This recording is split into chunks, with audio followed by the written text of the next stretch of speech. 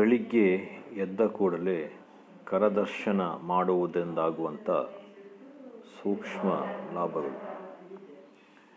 ಎರಡೂ ಕೈಗಳಿಂದ ಬೊಗಸೆಯನ್ನು ಮಾಡುವುದರಿಂದ ಬ್ರಹ್ಮಮುದ್ರೆಯು ನಿರ್ಮಾಣವಾಗಿ ದೇಹದಲ್ಲಿನ ಸೂಕ್ಷ್ಮನಾಡಿಯು ಕಾರ್ಯನಿರತವಾಗುತ್ತದೆ ಮತ್ತು ಅದರಿಂದ ರಾತ್ರಿಯ ಸಮಯ ಮಾಡಿದ ನಿದ್ರೆಯಿಂದ ದೇಹದಲ್ಲಿ ನಿರ್ಮಾಣವಾದ ತಮೋಗುಣವನ್ನು ಹೊರಹಾಕಲು ಸಹಾಯವಾಗುತ್ತದೆ.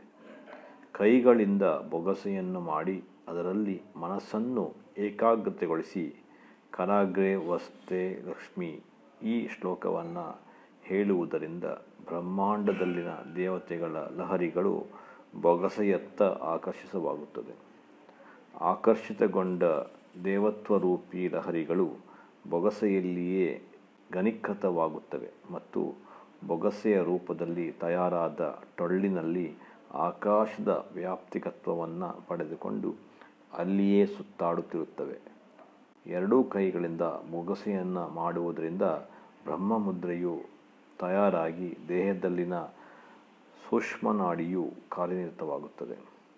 ಸೂಕ್ಷ್ಮನಾಡಿಯು ಜೀವನದ ಆಧ್ಯಾತ್ಮಿಕ ಉನ್ನತಿಗೆ ಪೂರಕವಾಗಿದೆ.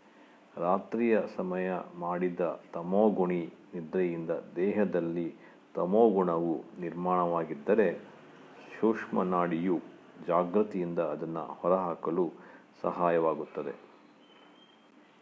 ಪ್ರಾತಃ ಕಾಲ ಎದ್ದ ನಂತರ ಕರದರ್ಶನ ಪಡೆಯುತ್ತಾ ಕರಾಗ್ರೆ ವಸತೆ ಲಕ್ಷ್ಮಿ ಎಂಬ ಶ್ಲೋಕವನ್ನು ಪಠಿಸುವುದರಿಂದಾಗುವಂಥ ಸೂಕ್ಷ್ಮದಲ್ಲಿನ ಲಾಭಗಳನ್ನು ತೋರಿಸುತ್ತದೆ. ವ್ಯಕ್ತಿಯ ವೃತ್ತಿಯು ಅಂತರ್ಮುಖವಾಗುವುದು, ಈಶ್ವರನೊಂದಿಗೆ ಅವನ ಅನುಸಂಧಾನವಾಗುವುದು ಮತ್ತು ಅವನ ಮೇಲಿನ ತ್ರಾಸದಾಯಕ ಶಕ್ತಿಯ ಆವರಣವು ದೂರವಾಗುವುದು.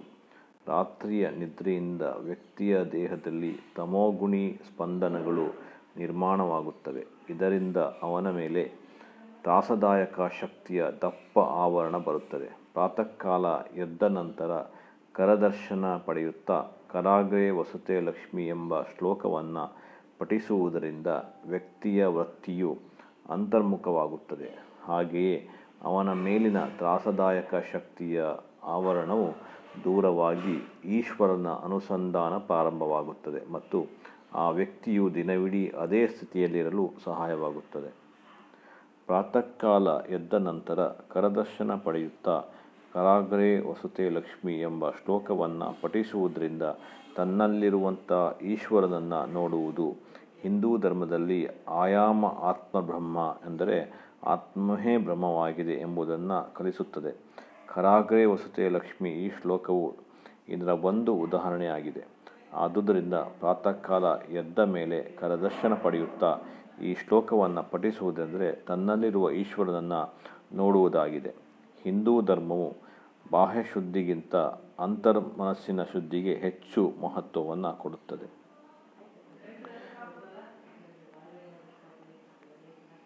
ವ್ಯಕ್ತಿಯಲ್ಲಿರುವ ಭಾವದಿಂದ ಅವನ ಕೈಗಳ ಅಗ್ರಭಾಗದಲ್ಲಿ ಲಕ್ಷ್ಮೀ ದೇವತತ್ವ, ಮಧ್ಯಭಾಗದಲ್ಲಿ ಸರಸ್ವತಿ ದೇವತತ್ವ ಮತ್ತು ಮೂಲದಲ್ಲಿ ಶ್ರೀಕೃಷ್ಣ ತತ್ವವು ಗ್ರಹಣವಾಗುತ್ತದೆ.